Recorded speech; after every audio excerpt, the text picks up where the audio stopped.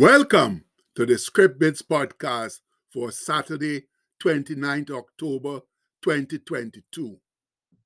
Our bit today comes from Philippians 1 verse 6, and that says, being confident of this very thing, that he which had begun a good work in you will perform or continue doing it until the day of Jesus Christ. Then it was that day, friends, the day we call Lazy Day Saturday. And have I ever been lazy this bright but chilly Saturday morning, despite having stuff to do? But it's also glorious to just laze around, especially in bed, and allow nothing to disturb your peaceful equilibrium. Yes. But life goes on though. And if we don't want to get left behind, we cannot allow that lazy spell to continue for too long. So here I am, writing the bit, contemplating the quotes our friend Anselm sent us this past week as he aspires to inspire us for a better tomorrow. And the first quote says, the only limit to our realization of tomorrow will be our doubts today. And that has some truth to it, because if we are in a doubting frame of mind today, then tomorrow we'll not be as confident as we should be to move ahead with whatever God has planned for us. It's a definite fact that doubts today will affect tomorrow's outcomes. However, on the other hand, we need to remember Jesus' admonition about tomorrow, where he says, take therefore no thought for tomorrow, meaning, therefore, do not worry about tomorrow, for tomorrow shall take thought for the things of itself.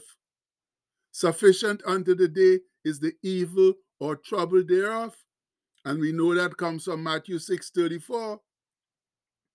Yes, friends, we ought to consider tomorrow, but our concentration should be on today, on enjoying today as fully as possible, because what's called tomorrow will have its own problems, which we can take care of when it's called today. Then this next quote tells us, don't be afraid, because you are going to be afraid. But remember, when you become afraid, just don't be afraid. No, that's somewhat confusing, but in a strange way, it does have a certain amount of truth. Oh, we will all be afraid many times during our lives. It's just a natural fact of life. But the big difference lies in how we handle that fear. Some of us whimper and cower and are totally devastated by our fear, while others find courage to overcome their fear. And I like how Sister Joyce, that's Joyce Meyer, puts it. She says, just do it afraid. No, that's easier said than done. But believers in Christ Jesus have the awesome power to do just that, since our Lord and Savior, through his Holy Spirit, enables us to overcome the fear in our lives. Remember, one of Jesus' favorite pronouncements was, fear not. And these two scriptures spoken by him give us the ability to handle fear. The first one says, peace I leave with you, my peace I give unto you. Not as the world giveth, give I unto you. Let not your heart be troubled, neither let it be afraid. Yes, my people, when we have the peace of God dwelling within us through the power of his Holy Spirit, fear will come against us, but it will not incapacitate us. We'll be able to do whatever needs to be done in Jesus' will. Now listen to this other verse of marvelous fear limiting, which we all know, like we know the first one there that came from John 14:27. This second one says, these things I have spoken unto you, that in me ye might have peace. In the world ye shall have tribulation, but be of good cheer. I have overcome the world. Whoa! What encouragement from our Lord and Savior. We will all face troubles in this fallen and sinful world. But if we place our sincere trust in Him, those troubles will not lessen our ability to do His will. And that's the second time we've said it in the last few lines. So let's hope it makes some inroads into our consciousness. And we all know that last verse there on peace comes from John 16:33. Those are two of the biggest verses on peace in the good book that we all know, but we all don't practice. So there's absolutely no doubt that we will face fear and we will be afraid. But with Christ in our lives, that fear won't overcome us. We will overcome it. And this next quote leaves me scratching my head somewhat. It says, you have to be where you are to get where you need to go. I'm not sure what it's saying, but I believe it means, philosophically speaking, whatever point you are at in life, that's where you need to be if you're going to go where you need to be. In other words, to get to your preferred destination, there's a certain place or places you must first pass through before you can get there. Now, this quote is much simpler and straightforward. You are never too old to set another goal or to dream a new dream. And that's the gospel truth, my people, especially if you are a true believer in Almighty God, because true believers never stop learning, growing, or dreaming. For once there is the breath or the Spirit of God in their bodies, they can think, act, and dream. In fact, they are expected to think, act, and dream. And how did Brother Paul put it to the church at Philippi? He said, being confident of this very thing, that he which had begun a good work in you will perform or continue doing it until the day of Jesus Christ. You see, my brethren, God is going to continue growing us, continue making us into the likeness of Christ until the day Christ returns to take us home with him.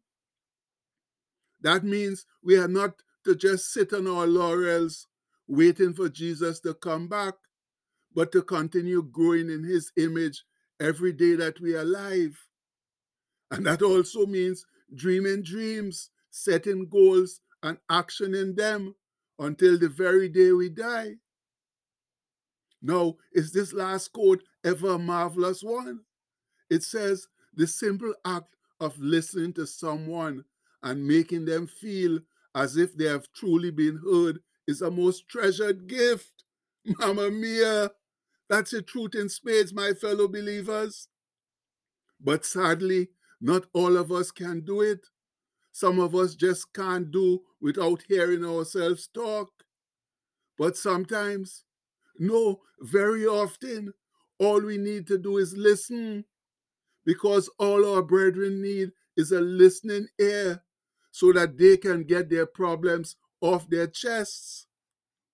And this scripture of Brother Paul's second letter to the Corinthians enables us to do that if we take it seriously. But Paul says, blessed be God, even the Father of our Lord Jesus Christ, the Father of mercies and the God of all comfort, who comforted us in all our tribulation, that we may be able to comfort them which are in any trouble or tribulation by the comfort wherewith we ourselves are comforted of God. Glory be, my people. And we know that comes from 2 Corinthians 1, 3-4. What a wonderful God we serve. Tell me now, which other suppose God comforts their people so that they can comfort others? None other than Jehovah God. That's one of the many reasons why he's so wonderful and why we love him so much. So please, today, as we go about his business, let's take a moment to stop and give him sincere thanks for all the many blessings he so generously bestowed on us now in Jesus' name. For as Brother David so eloquently reminds us in Psalm 103, where he says, "Bless the Lord, O my soul, and forget not all his benefits, who forgiveth all thine iniquities, who healeth all thy diseases, who redeemeth thy life from destruction, who crowned thee with loving kindness and tender mercies, who satisfied thy mouth with good things, so that thy youth is renewed like the eagles." And that comes from Psalm 103, verses 2 to 5. Now, my fellow saints, if that doesn't give us cause for much thanks and praise, then sadly, I don't know what will now. Much love. And the postscript for today says, living for Christ offers both earthly and heavenly benefits, while living for Satan only offers the polluted and destructible benefits of earth. And that's indisputable facts. Satan only offers what's down here. He can't offer anything else. And the end of Satan is the lake of fire. So please, let's wisen up, no man, get ourselves together, live for Christ, and start to bring our world back to God. And we pray that in Jesus' mighty name. Amen. Please have a blessed Saturday, my people. Much love.